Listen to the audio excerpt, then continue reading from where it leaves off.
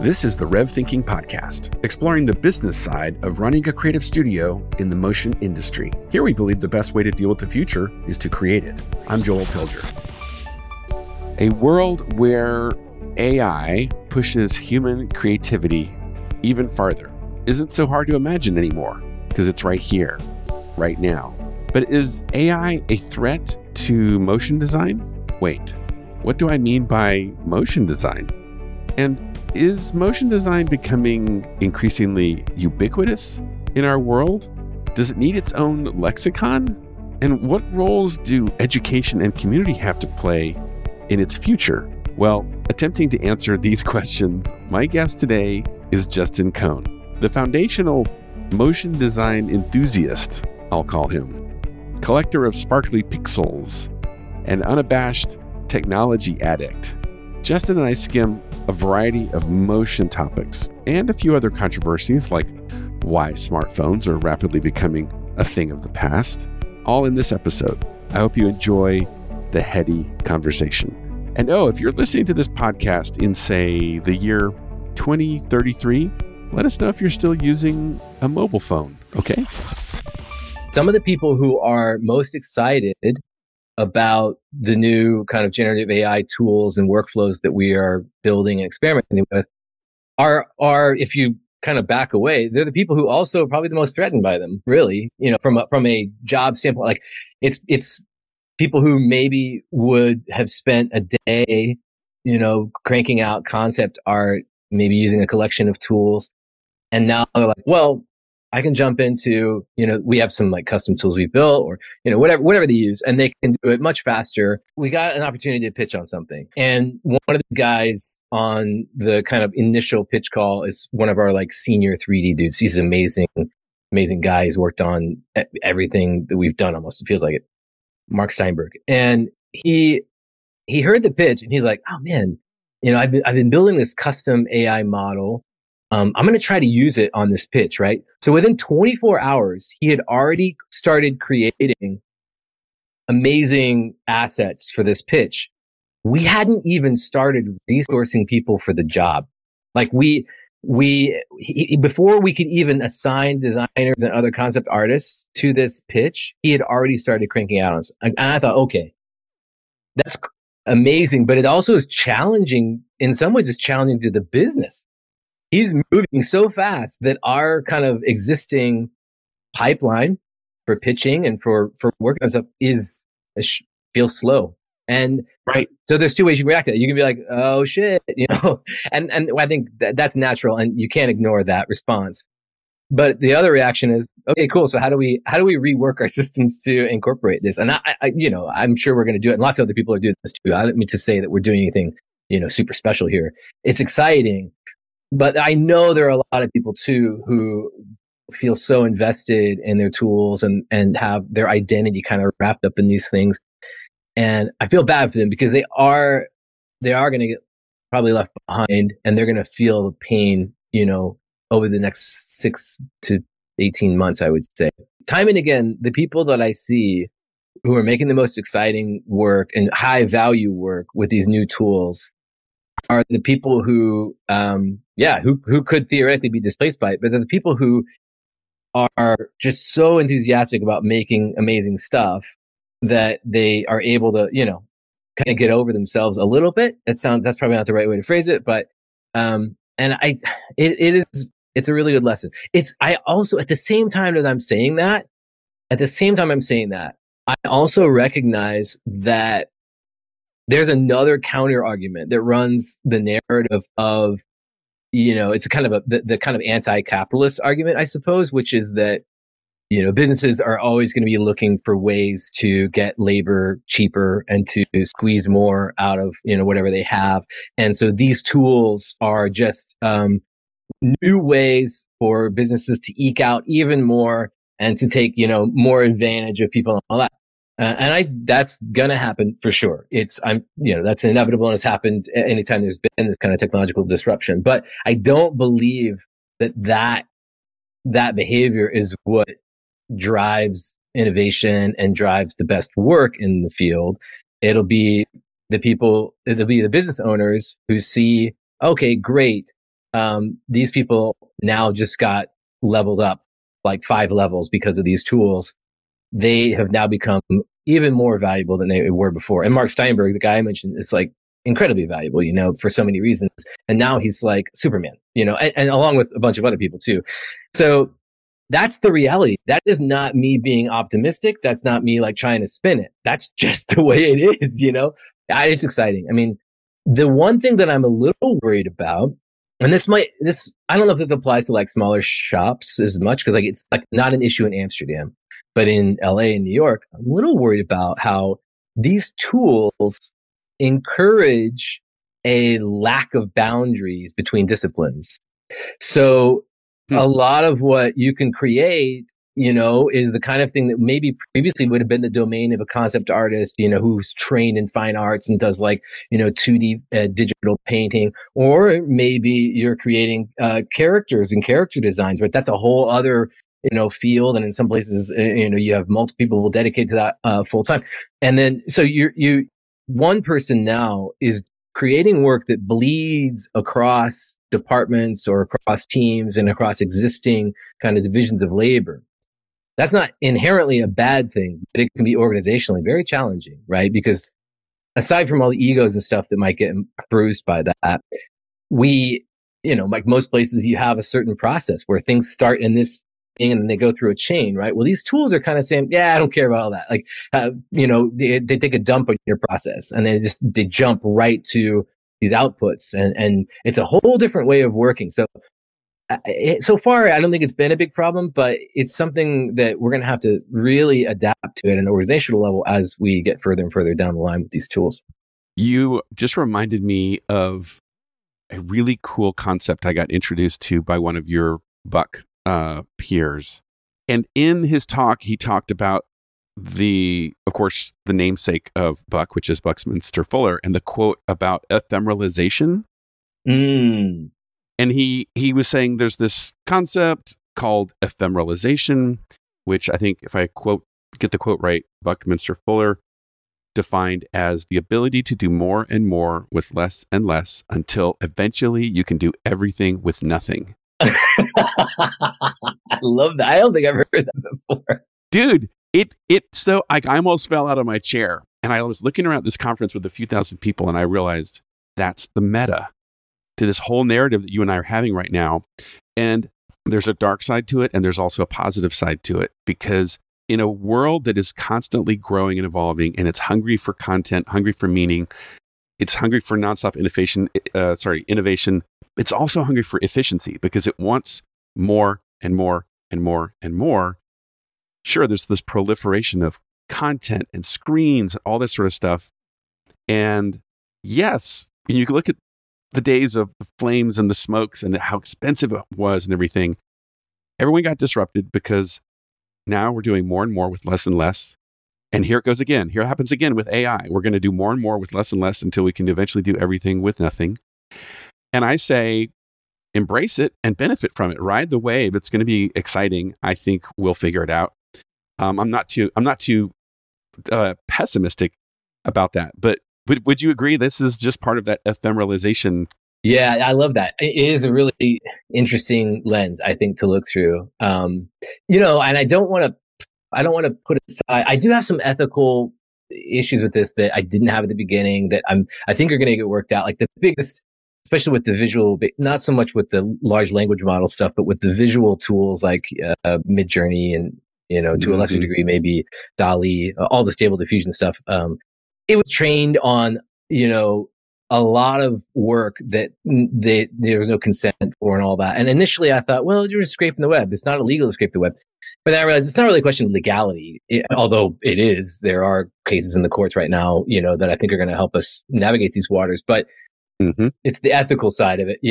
I work with people who have watched, these models get trained on 20 or 30 images of theirs, and then the model can immediately turn around and produce work that is in the style that it took them 20 or 30 years to make. And as an outsider and as someone who doesn't have a distinctive style, who isn't very, artistically talented, I think that's amazing. That's so cool. And I look over at them and they're like in tears, right? There's this emotional reality. They're like, that's a gut punch, you know? And so that ethical side of things, I'm still struggling with. I'm very excited about what Adobe's doing with Adobe Firefly, because at least the promise and what they've said publicly is that it's trained on licensed imagery and all this stuff. Ah, And yeah, so, and the tool is also, it's a kind of like a multimodal is the word they use, but the way to think of it is, there's many ways to work with the tool that aren't just like text prompts, which is how most people think of these tools, right? You can almost, it starts to become a little bit indistinguishable from Photoshop at some point, and or any kind of compositing workflow that you might be familiar with.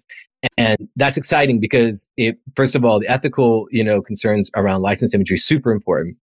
And then the second one is that it moves the narrative, or it moves the whole industry forward to talking about these things for the real value of them, which is tools, workflows.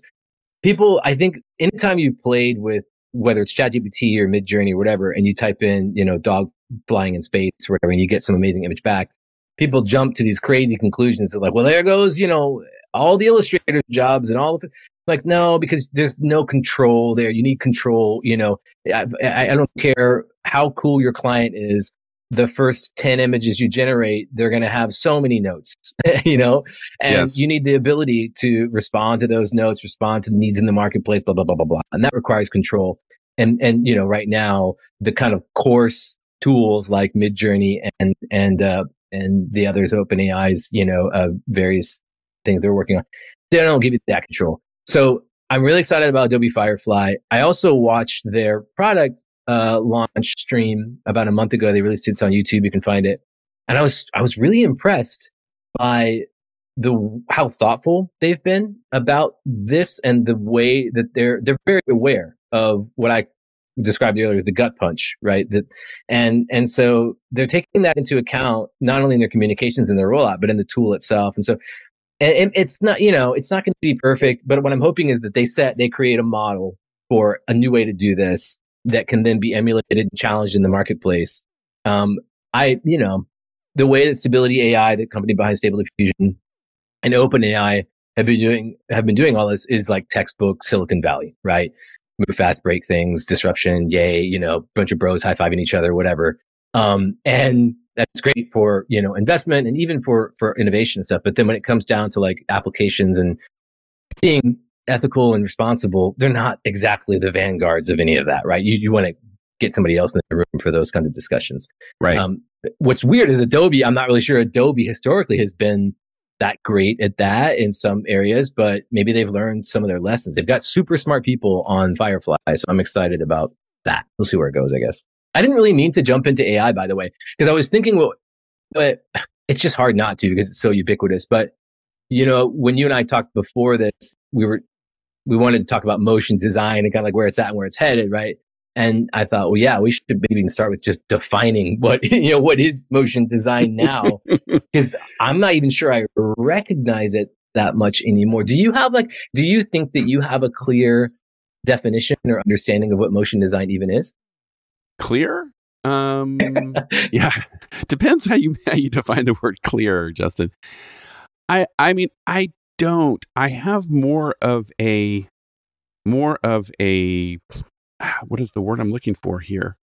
It's more like a framework or a category of, when I think of, it's a particular category of content that I'm increasingly calling it motion, and just dropping the word design, because like I'm noticing certain brands nowadays, they will go to, say, one of the companies I work with, right? So they might go to a motion design studio, but they will go to them and say, hey, you're our agency and we want a motion forward, brand.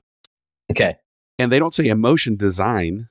They just go, look, everything is going to be on a screen or a canvas that's alive. And so you're the smart people to help us get there. Yeah. I don't know that they call it motion design or animation or anything. They just say, look, it's a modern brand. It's a content driven brand. So I don't know. I mean, again, I'm still searching for some of these words and adjectives. Yeah, it's consistent with, I think, a a larger arc that we've seen developing since the early 2000s, right? When back then, well, coming out of the whole broadcast era, we talked about graphics, and that has nothing to do with motion, right? Because a lot of them were static. It was things you'd throw up as an overlay on a live feed during a broadcast, sports news, whatever it was, and it was a graphic. It was just there. And then motion graphics came in because the technology moved forward in a way that, hey, we can actually make that little thing spin or whatever it is, or light on fire, or whatever it is. And then so motion graphics dominated for a while as the term of choice. And then motion design started to supplant it, I think, because there was a desire to inject more thoughtfulness into the term, into the industry. And now what you're proposing, and I see it too at Buck, is that design is kind of getting dropped. And maybe it's just because it's easier to say motion, but it's weird. It's not that design is being dropped from the conceptual framework. It's just being dropped from the term because it's more inclusive. So I have the definition that I came up with for a conference maybe, 10 years ago, 15 years ago, was that I think that the term motion design is short for motion graphic design, which is short for graphic design in motion. Now that sounds very backward looking because, well, why are we talking about graphic design now? Graphic design is super old. It's static. Why even talk about that? But it's interesting for a few reasons, I think, because when you say motion graphic or graphic design in motion, you're getting this like there's this heredity that is really important. You're getting this kind of genealogy, right? You've got graphic design. The graphic design is about problem solving, about visual communication, and the business value, kind of, very clear. And then you have in motion, graphic design in motion. Well, motion draws on a different tradition of storytelling, filmmaking, animation, right? Narrative, those kinds of things. You put the two of them together and it's peanut butter and chocolate. It's peanut butter and jelly, whatever you prefer. And what's crazy is when you start to break apart the components of a typical, say, graphic design execution, like think of a poster in your head, right? And the poster's probably going to have typography. It's going to have a photograph. It's got an overall composition, the way things are arranged on it, right? It's going to have color and all these things, right? Maybe it has like a drawing of a person or whatever. I don't know. Then when you put all of that in motion, you put all of those elements in motion, there's this tendency to think, okay, now it's just a moving poster. It could be, right? But what's actually happening is each one of those components explodes into its own art form. So the photography that you had in your poster of whatever, a surfer, going through a tube and a wave. Well, that's not photography anymore. It's cinematography. And cinematography is, incredibly complex. Not that there's anything simple about photography, but it's incredibly complex. So now you've got cinematography involved. When typography moves, you're now tapping into all sorts of weird human perceptual issues around legibility and contrast and what we're wired to pay attention to and how long we're wired to pay attention to it. These are things that UI designers have to think about all the time, right? How big is the type? Is it moving? What does movement mean? How is movement a guide from one place to another? All these things. And then obviously the overall composition of this thing now is moving. And so it gets incredibly complex. You're adding this whole new dimension to it. And so I've said many times that motion design is to the 21st century what graphic design was to the 20th century. Graphic design didn't really come into its own until the 20th century. I mean, it's existed arguably much longer than that, but because of mass media advances, it couldn't really proliferate, the way that we think of it now until the 20th century. Same thing with motion design. And in the same way that that graphic design was ever present to the degree that we kind of stopped seeing it, even though it's around. I mean, I'm looking at my webcam right now, and there's a Logitech logo right next to my camera.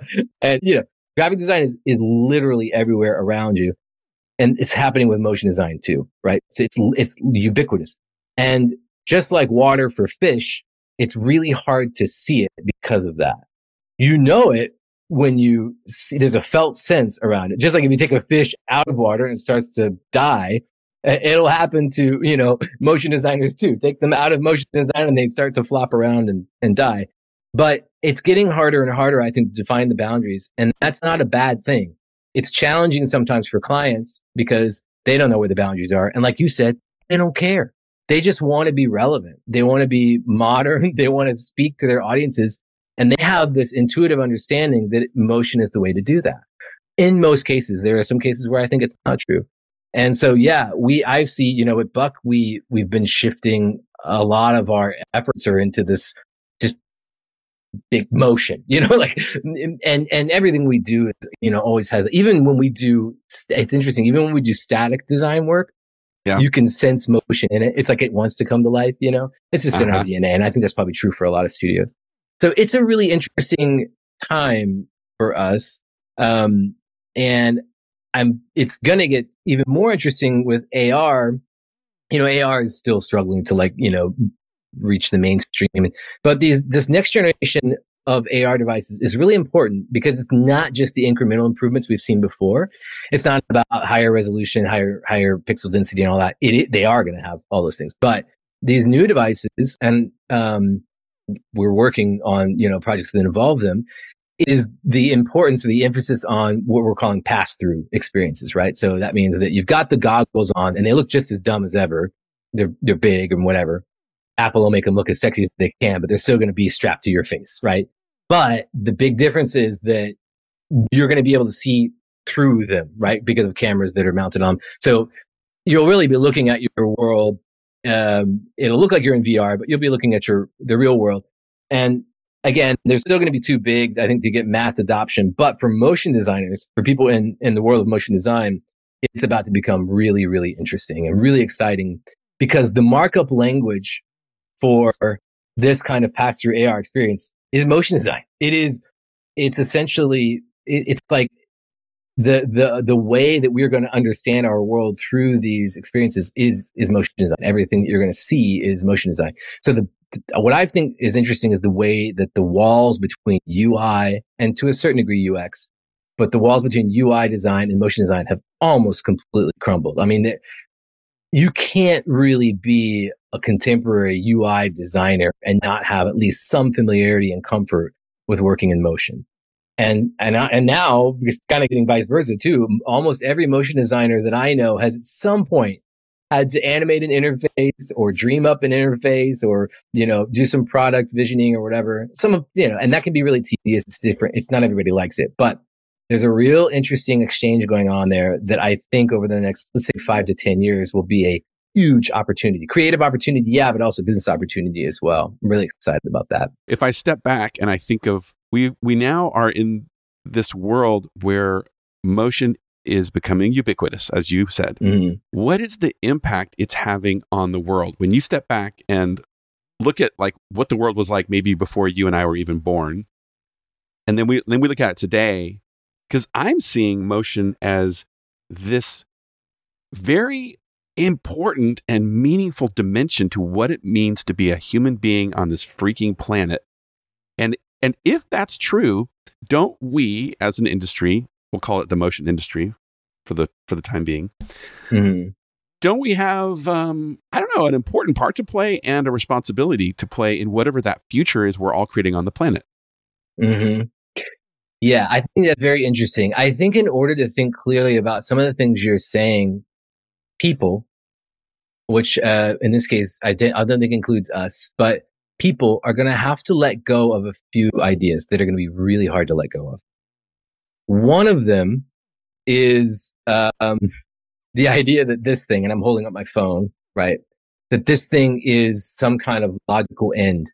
We're going to look back on our phones in about, I'd say, maybe 7 to 10 years, and we're going to think, do you remember when we used to walk around with those things in our pockets and we would always pull them out and we look at them and we did everything? Do you remember you used to have to type on this tiny ass little keyboard? And do you remember that? That was so funny, right? That is going to happen. This thing is an intermediary. It is not the end all be all that most people think it is. We've wrapped our identities around them, so I get it. And even me saying that is going to trigger a lot of people. This thing is clunky. It's not ideal for most things. So you have to be willing to let go of a device that right now is central. I'll tell you what, 80% of the work we create is for this damn little thing.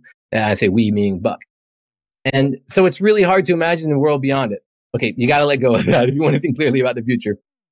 The other thing that it's hard to remember is that things like writing and to extent by extension reading, that's a technology itself, right? The ancient Greeks didn't have that. They didn't have distribution for written things.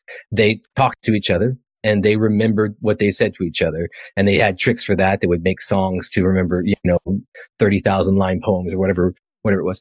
And when writing started to become a technology that was clearly going to be dominant, there was a lot of pushback, including from a guy you may have heard of named Socrates and Plato. Actually, it's Plato that pushed back on it, not Socrates. But Plato was, his amanuensis. So Plato, they all kind of were like, oh man, I don't know about this writing stuff. Like it's and well, now I'm getting it wrong because actually Plato I guess was writing, but it was Socrates that was like, we're going to lose so much of our humanity to writing, because our brains are going to get flabby, and he understood it for what it was a technology, and he knew it was going to be disruptive, to use a word we use now, right? Well, again, we kind of have to let go of some of these ideas if we want to think about the future clearly. I feel like motion is helping usher us into a new era that will be more human centric, and we'll have to dive into that. But it's more human centric in the sense that you won't be looking down at your screen and therefore not at somebody's face or their eyes. You will be looking up and out at the world more. And that's going to start soon. Again, we've got massive miniaturization problems on the technology side. But one thing I've learned, one thing in my 45 years in this life, is that you don't ever tell technology it can't do something. It may not happen on the time scale you want, but it's going to happen. So the motion is ushering us towards this disillusion of technology in general. I think it's grabbing our hands and saying, look, we've got a long way to go, but we are working towards a human-centric way of interacting with each other and the world. Now, the challenge is going to be the promise that you hear from Silicon Valley and from a lot of our clients is the reason the AR and these mixed reality experiences are so compelling is because now you can interact with each other in a way that's more authentic and more direct. I'm not 100% sold on that yet. I think that there's still going to be this massive layer of distraction on top of those experiences, right? So even though you and I are looking at each other eye to eye because we're both wearing these cool AR, yeah, exactly, these cool AR goggles that allow us to do that, right? I also know that while you're looking at me, you just got an update because one of your stocks is tanking, and then you just also saw that your favorite sports team is kicking ass, and oh, by the way, that bet you made is also going to do well. All this is happening, in kind of in real time. I'm having my own experience, with all my own extra layers of distraction, and motion is going to be actually the kind of evil puppeteer for a lot of that stuff, right? Because we're all going to clients are going to come to us and say, I want to have the cool widget that's in the corner of your, in your peripheral vision. So we're going to have to get through that period. And I don't know if it's going to be better or worse than what we have now. But ultimately, what I wonder and what I'm curious about is that if we are just bending back ultimately towards a kind of a post text, even like a post visual way of interacting with each other. In which case, motion might be the architect of its own demise. I don't know. The movie that I think about the most with all this, because I've still yet to see anything nearly as good at predicting all this stuff, is the movie Her, directed by Spike Jonze, which if you haven't seen it, or if you haven't seen it in the last 2 years, watch it again. They nail so much. And think about when you're watching that movie, think about the role of motion design in that movie. It's pretty fascinating. And they worked with some badass motion designers, by the way. David O'Reilly is not really a motion designer. He's more of an animator, but he worked on a lot of what I would call kind of motion designy moments in the movie. And motion design and animation in that movie is a lot of it is around entertainment. It's about these moments of escape and moments of willful distraction. And I think that's telling. A lot of the kind of more data-driven interactions in the movie happen in the ear of the main character, played by Joaquin Phoenix, and and they happen through just conversations that people have with each other. And so it's a really interesting model he's putting forward there, right? It's not that this stuff is going to go away. It's just that I think we're going to start putting motion and animation and things in a corner and trying to control them a little more. Right now, it's like, motion everywhere. If there's a screen and it has pixels or it can move, motion, put the motion on it. And that's okay. It's just going to be that way for a while. That's what the market wants or whatever. But it will, I think, burn itself out at some point. It's going to take a long time. But I'm excited about that in a way, because it's finally like maybe getting back to a more human way of interacting with each other. I don't know. That was a great rant. No, great rant and great, I think, a great observation there. I was going to offer another reference point to the movie Her, which I saw that maybe 6 or 9 months ago, and I was like, yes, that's really interesting. Another data point is Swan Song. Did you see that film? It's an Apple TV movie with the Academy Award winner actor that I could never pronounce his name, because he was in Green. What was the movie? Green Card? Green. Oh, Gerard Depardieu? No, that was Green Card.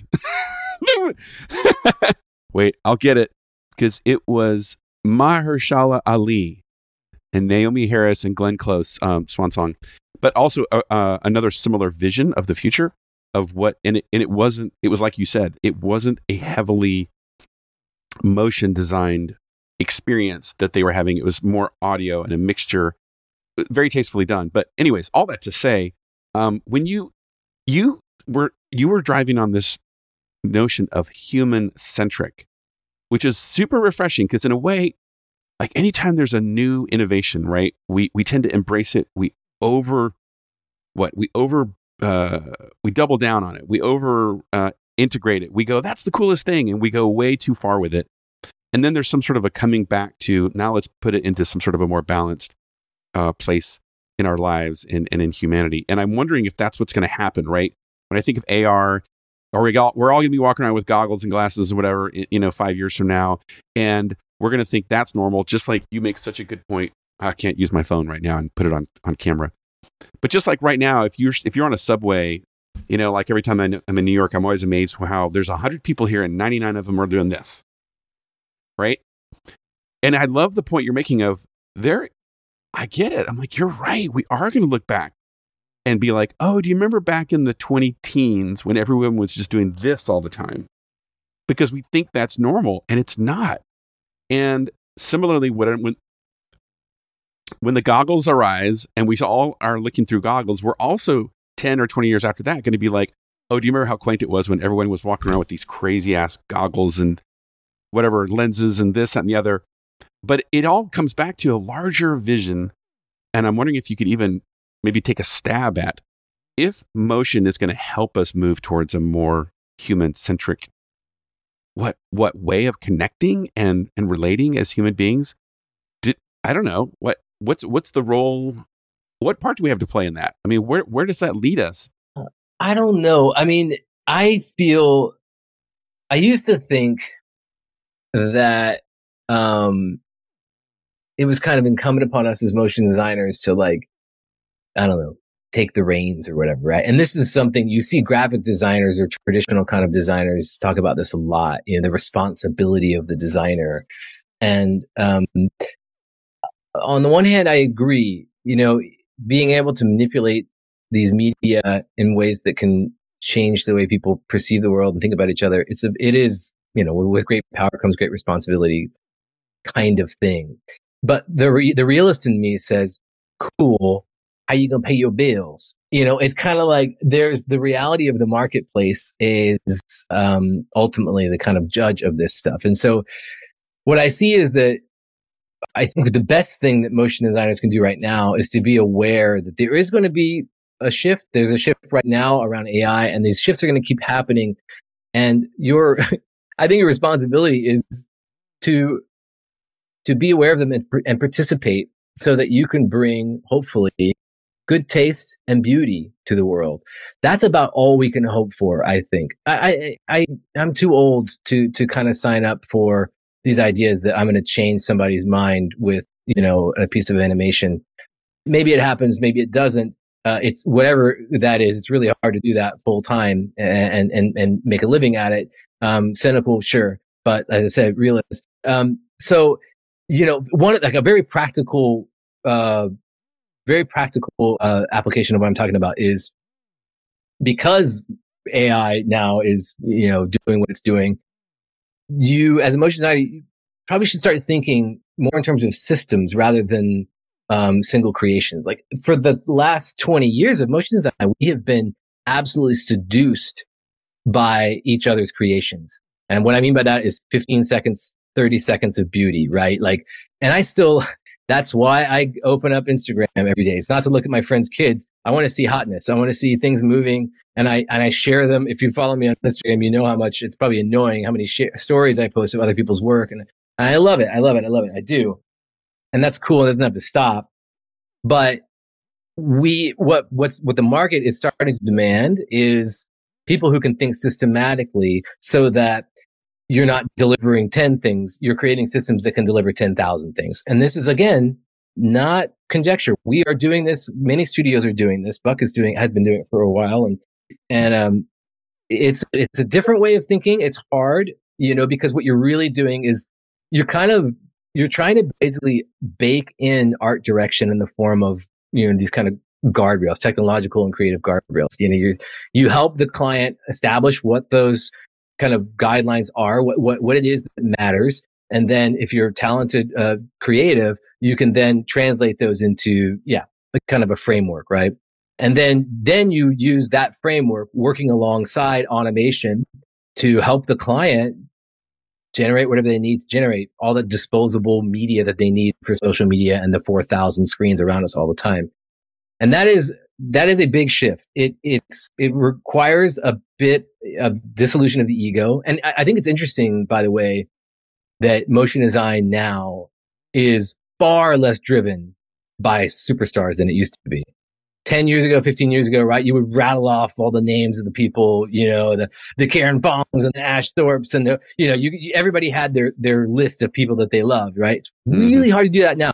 Ask a student that's graduating from school right now, from one of the big, art school, SVA, Ringling, SCAD, whatever. Ask them to name their top 5 favorite studios. Not gonna be able to do it. They may be able to do 3 or 4. 5 is really hard because they don't think in those terms anymore. There's a kind of, it's almost like the individuals and these brands around some of this stuff have to take a back seat to these larger demands of the marketplace. That, for some people, that's really exciting. And for some people, it's going to be like the end of their careers. They don't want to do that anymore. And I get that. It takes the auteur element out completely. And we are going to lose stuff. Social media is, we could do a whole hour on the damage that social media has done to motion design and to our community. And at the same time, it's paying the bills. So it's like this, we have such weird bedmates in this world. And we are going to, I think, continue having that for the next, decade, more, forever. I don't know. So now I'm tormenting myself here because I feel like there's 3 or 4 threads that we could spend another hour on. So this is the moment when I say, okay, Justin, we're probably just going to have to do another podcast, and another, right? So this will be like a biannual event or something. But to try and keep us within some reasonable time frame here, when you the systems thing you were just describing is a really interesting question, because it gives rise to a question I've been asking. And that is, as motion scales and it becomes even more ubiquitous, it's part of the human experience, if you will. And every brand is going to speak this language and so forth. And like you said, that also puts into different forces in play. And you talked about how now the important thing for these motion things at scale is to be able to deliver systems. I'm curious, if I ask you this question, what your thoughts are. Is it time for us to develop, if we're developing systems, don't we need like a more common language or vocabulary or like a lexicon? Because I know I see it all the time that I could just rattle off terms, right? I could be like, what's a ripomatic versus an animatic versus a previs versus a, right? And then I could go down, it could give you 1,000 different terms, and you're like, I don't know, you say tomato, I say tomato. But clients are wondering, what do you mean by that?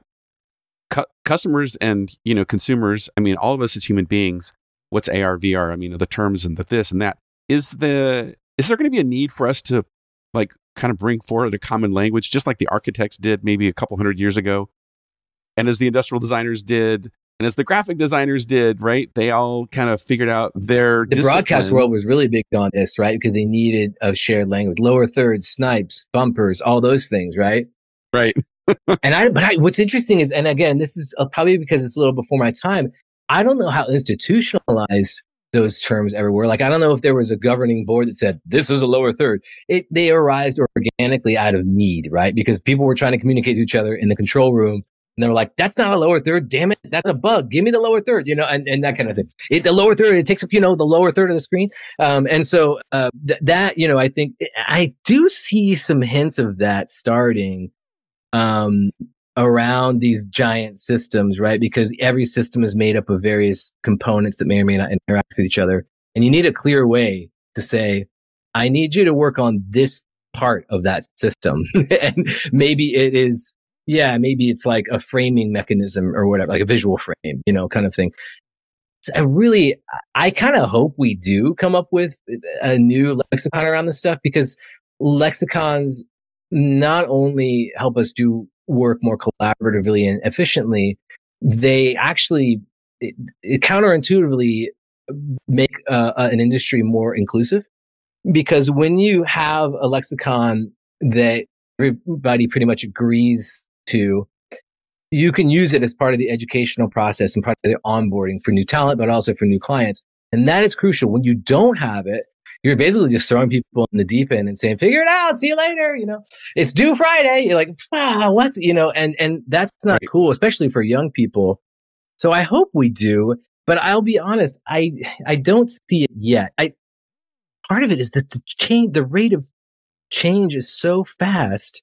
It's like, I think we probably have come up with some terms and they've already been forgotten, because something has moved on, I'm thinking now a little bit about social media and the way that there is a kind of a lexicon there. If I say carousel, that I'm not talking about ponies that go up and down in a circle. You know exactly what I mean by carousel. It's images and media that you can flip through from left to right, right? And and so when a client says we need a carousel with this and that, that is helpful. And social media has just a bewildering array of especially around on the performance side of things when you're trying to measure the efficacy of these things. There's a lot there, but on the creative side, it's really interesting. I don't know. I think there probably is a lexicon that we've probably been using and I haven't even been aware of it. Just like those people in the control room once upon a time that came up with the term lower third, And snipes. Well, I ask it because I have a little like skunkworks thing that I've been playing with inside of our community where we have, about 500 owners, and I want to see if we can take a stab at this thing. But I love that you put your finger on the power of creating a common language, whether we call it a lexicon, right, or a dictionary, whatever that thing is. That I think it is an innovation that's a lot like the Gutenberg's printing press.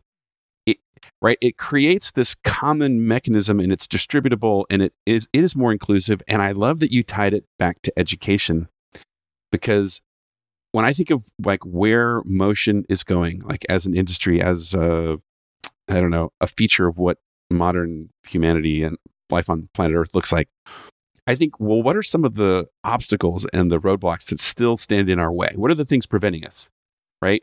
And language or vocabulary might be one of those things, but you touched on the other one, education.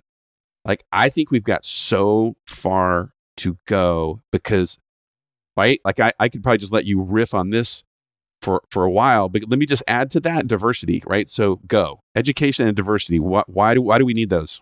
This is something that I've been struggling with for a long time. I taught at SCAD for a year. And after I was kind of like, I burned myself out in New York a little bit. And I was like, I need a pivot point. And the chair or the dean at the time was gracious enough. He's like, just come down and teach. If you like it, cool, stay. If not, it'll be a year that you learn from. And it ended up being that.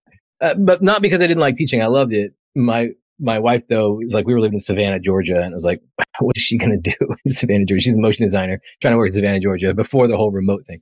All right. Sorry, that was like digression. But I think, the kind of the institutions that have committed heavily to motion design, I think, are still relevant, like SVA, Ringling, SCAD, and then there's a bunch of animation centric schools, CalArts, and all the others. But they I think are still going to be super relevant, and we're going to look to them, for certain guidance. But there's this incredible gap out there that I don't know how to address. I mean, so you have people like Joey Corman, who's behind School of Motion, who's created a platform that I admire greatly. I think what he's done is really cool. That he's basically giving people literally around the world, and I can't remember, but he has some insane number of people from other countries, from outside the U.S. and Europe, that take his courses. And that's cool. He's serving a market there that's awesome. But then there's this big gulf between, say, School of Motion, which is, I don't know how many hundreds of dollars it is per course. And then, you've got the SCADs and the SBAs and the other $30,000, $40,000 a year. There's this huge gulf in the middle where I don't see a lot happening. And we look, we're trying all the time to find people at Buck. And I know we're not alone in this. Everybody's trying to find talent in the unusual places because we do need the diversity, right? We're getting a lot of the same people like me, who grew up with a fair amount of privilege, who grew up going to art museums for fun and, learning that, you can be a designer for your job. Well, that's cool. I'm glad that we all are on the paths that we've been on, but there's a huge group of people out there, the 80% in the middle of the bell curve, who are not even aware that this is a field. They don't know that, you can make a good or really good living at it, and that it can be a pathway to financial independence and all these things. And so I don't know how we reach those people. I don't know how we serve them. Historically, I used to think, state institutions and community colleges, they're going to pick up the slack. That doesn't really work for a lot of reasons. I mean, first of all, it's really hard to find the educators that have the industry experience to kind of, lead those classes and direct those programs, those kind of things. But I also think that I made the mistake of thinking that people are going to be interested in motion design as a full commitment, as their educational journey, right? I think the way to reach these people is to understand that motion design is one of the tools that creators, which is such a hot term now, but the creators use, right? And they don't really think about it, right? When creators reach for motion design when they know that they need that moment in their whatever they're creating. They need to drag somebody's eyeballs across the screen. They need to transition from one thing to another. They need to break down a complicated concept into simpler bite-sized nuggets. They reach for motion design instinctively, right? They don't maybe even know that it's called motion design. They just know that I need to make something move and it needs to be cool. And that's how we should be approaching the education, I think. It's like, let's not worry so much, at least in the early days of the education. Let's not worry so much about whether this is motion design and all this kind of academic stuff. Let's just slip it in. Let's make these programs that are essentially empowering people to create, with a capital C, underscore, all that stuff, to create. And motion design can be probably a pretty big piece of it, but that's cool. You may happen to use these tools to do it and all that. And as they mature, as they enter the workforce and they start to really put these things to the test, I believe they'll kind of organically realize, so motion design is incredibly powerful, and it's a thing around which I can, make efficiencies that will drive my margins higher, and all these things that are really boring when you're a student, but become important later. I think that's one way. Yeah. I don't know. I mean, what do you think? Yeah. The thought I was having was when I was 3 years old and I was in Montessori. The Montessori model is one where you kind of take kids and you put them into a space and you say, hey, over there, you can play with color. Over there, you can play with letters and words. And over here, you play with numbers. And over here, and then you kind of let the kids go and they kind of find and make projects and things. And I was like, that's a little bit also like a liberal arts education. Like you're going to take some You're going to take some history and some anthropology and some English and some language, and we're going to see where all that goes. And I was like, man, wouldn't it be cool to think of a creative education where, you're in an environment where there's all these options. Play here, explore that, try this. Oh, and there's this a little zone over here where you can go over there and do that whole motion design thing. And some people go over there and they just light it up. They go nuts. Other people are like, that's cool. I've kind of got that in my backpack. I'll take it with me. but you don't go into that program saying, I'm going to get a 4-year motion design degree, and when I graduate, get a job at Pixar. Like that's a different. Yeah. I will say this is one thing. When I was at SCAD, and I was there as a graduate student, so I was only there for 2 years. They were really good at this, and they, because when I was a grad student, and I don't know if this has changed. I hope it hasn't, but there was a lot of freedom, and I learned so much from the undergrads because they let me, and I could go, and in the building we were in, Montgomery Hall, it's where all the animation stuff was. So there were light boxes, there were stop motion setups over there, there was a green screen, there was a motion capture studio, there were all the toys that you needed, and if you wanted the training and all that, it was all there. But what really made the magic happen was that SCAD let us interact in a way that maybe the other institutions maybe are scared of, because they want to keep you on a track and they want to make sure they're checking off all the kind of, the pedagogical things they have to check off. But I think what you're describing, this Montessori thing, is like, I'm sure it was on purpose, but that is what it felt like. It was like a Montessori environment. The problem is it's so freaking expensive. SCAD's good about, and a lot of schools are good about scholarships and things, which is great, but that's not really the scale we're talking about. We need to scale it to like tens of thousands of people. I really want to go to high schools and talk to thousands of kids about how they can get into this and show them the pathway. And talk to their parents too, because when I used to do tours at SCAD, we all had to do tours of, incoming prospective students.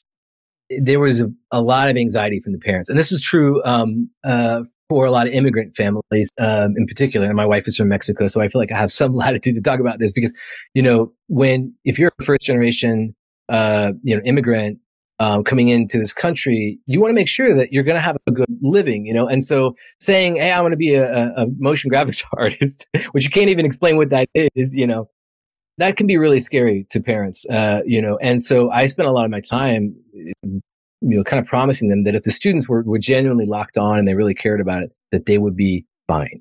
And I don't regret ever saying that to any parent ever, because it, for the most part, worked out. And so it's not just the students, it's the parents as well. It's a cultural shift. I do think this creator movement, my dog in the background, unfortunately, this creator movement, it is, I think, helping change that a little bit. I noticed, recently WPP, big holding company, right? They just bought a giant influencer agency, right? Now, influencing is a dirty word for creator, but now the market is understanding the value of what these people are doing. And I say these people, I mean individuals mostly, who just make shit because that's what they're compelled to do. And they teach themselves the skills and they learn it from each other. They do it. And I think one of the positive knock-on effects of that is, okay, now we have an opening to talk about motion because they're listening. They're really curious about it. And we should just do it younger and earlier, And to be honest too, man, a lot of the jobs that traditionally have been looked to as, high paying, highly skilled jobs, they're going to be automated away. And our field will definitely feel the impact of automation, but because it's centered around creativity and this intensely human emotional kind of core, it's going to take longer than it will for the other fields. So I think we actually have, as a motion design industry, we have kind of an interesting argument to make. That's maybe overly optimistic, but that's kind of how I feel about it right now. So with that in mind, I was thinking of, really interesting point about the influencer and the creators and how those are coming together.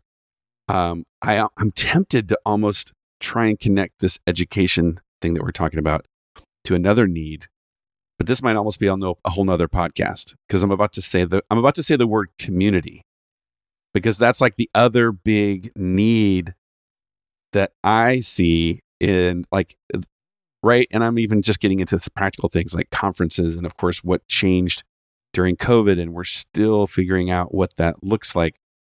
So I don't know if there's like a way we get through it somewhat briefly or not, but can we just agree that, man, the need for education and diversity is huge, but there's also this giant need for community and coming together in, not only online and in person, but somehow if we don't crack that, I feel like we're going to kind of hold ourselves back as an industry, and we're going to ultimately kind of like not give the world what it needs. 100%. And this is a challenge too, because the youngest generation, through no fault of their own, doesn't really know what it's missing here. Before social media really took off, there were very kind of like concentrated and intense communities online, but also in person, right? So online for me, it was mograph.net, which is really where, Motionographer came from, spending time there and talking to those people and learning from them. And in person, it was like Promax BDA and some of the big design. I used to go to FITC all the time, still do. Everybody had their event, right? And then social media came along and basically blew everything up, but in a weird way. Like when you're on Instagram and you're scrolling, you're just looking at work and you're looking at work and you like, you're not interacting with anybody. You're just in a little personal bubble, and it's dopamine rich, but you're not interacting with anybody. And so you don't even realize that you're missing out on this community component. And Twitter is not great for this because it's noisy and negative and toxic.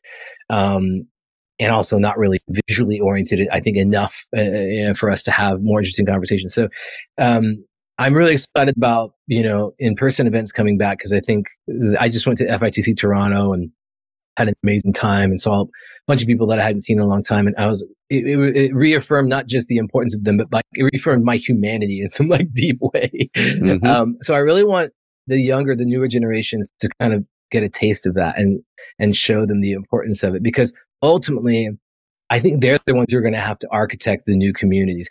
As much as I want to, and I have ideas about it, and I know you do too, and we should pursue those ideas, by the way. We should try to build these things.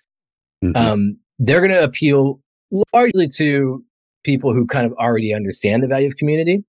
I think there might be a whole new set of solutions that comes from a younger generation that probably doesn't look very valuable to us, but it'll be valuable to them. And so those two things need to happen, I think, side by side and in parallel. I haven't seen it really much. Yeah, there was an interesting new social media network called Explore.family that just shuttered. It just closed its doors, and I was excited about it because it was kind of an alternative to Instagram. It was there were no ads, no algorithms, but it was it was two people trying to build it in their spare time and stuff. And I think they were fairly new to business, and so maybe they didn't have all of it worked out. But there is a real need for it. And I just, all I can say is trust me. If you don't think it's important, like, trust me, it changes everything. It gives you a sense of purpose, no matter what you're doing. Even if you're just animating logos for hospitals, it gives you a sense of purpose that a community gives you a sense of purpose that nothing else can. You're not going to get that from a feed. You're not going to get that even from making amazing work on your own. It's just, there's nothing like it. So I know you're thinking about stuff on these lines, and I really hope that you keep doing that. And anybody listening, if you've got some idea you want to talk about, reach out to Joel, reach out to me, whatever. We gotta make it happen. Well, I've seen glimpses, right, where like this community that inside RevThink, where in my work as a consultant, where we have this community that's grown. It started during COVID, but it's grown to be about 550 or so owners from all around the world. Private, very, like, it's super exclusive and very highly relevant. But I'm also like hungry to see now, how are we going to get together in real life, and what do we do there? And I'm continuing to push for that. But I'm almost kind of reminded of this idea goes back in my mind all the way back to early America. Did you ever, do you remember Alexis de Tocqueville? Was like a Frenchman who came over to America. And he kind of published a book and said, I forget what the book title was, but it was like, here's why the American model works. And one of the things he observed was groups, clubs, right? Social gatherings, all these networks that America was building that made it a thriving, country. And in a way, it's like, as you were talking, it reminded me of that there's something about our industry that it's going to need that, and humanity needs it. So we have to just continue to push for it. And I don't know, we're going to rediscover it, right? Because when I hear the Promax, and this is in the NBA, NABs and all that way of doing it, I think is sort of dying and fading. And there's something new that's emerging, and we have to be ready to embrace it and create it and so forth. So, I mean, I'm excited about what you guys are up to. Hopefully you can come back and announce something like, yeah. I mean, right?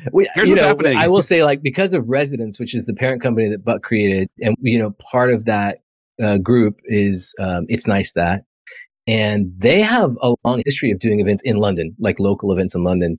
And they're really successful events. So we are expanding those around the world. We're going to start in New York. We'll do one in June, and then I'm sure they'll proliferate from there. And I'm really excited about that. We were just talking about this morning, and there's a lot of appetite just for us to do more of that. I also tell, and this is a super kind of privileged thing to say, but if young people can figure out how to do it, I always say live in New York for at least 2 to 5 years.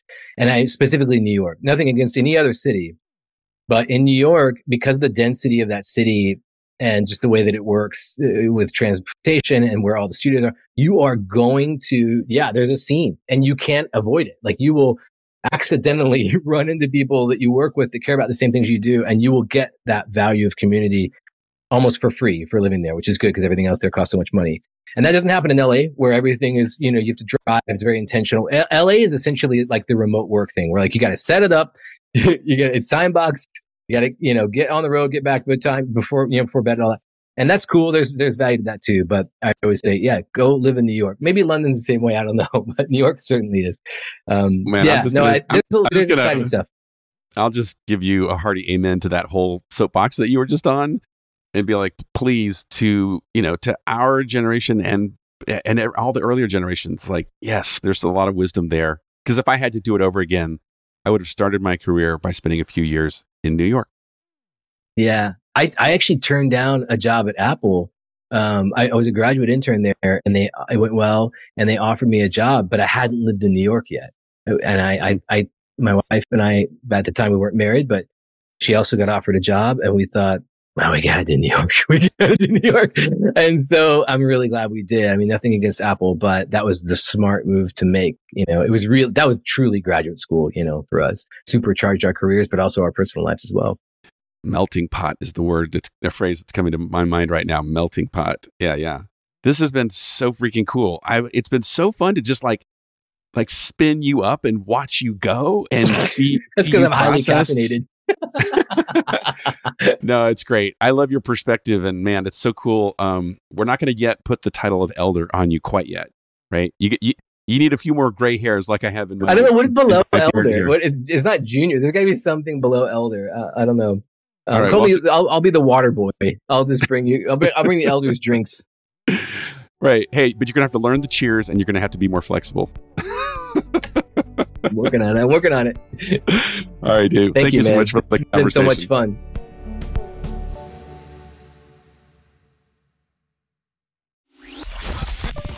I want to tell you about a place to connect that you might not know about. It's our online community called Rev Community. It's a great place to get to know other creative business owners like yourself, to share some thought leadership and read other encouragement, to be challenged in this new marketplace, new technology, ideas, economic trends. And it's a place to do research. Check out many of the resources we have online, our videos, and of course, this podcast. Join us today at revthink.com/community. If you're a creative studio owner, feel free to join us today at revthink.com/community. I look forward to seeing you there.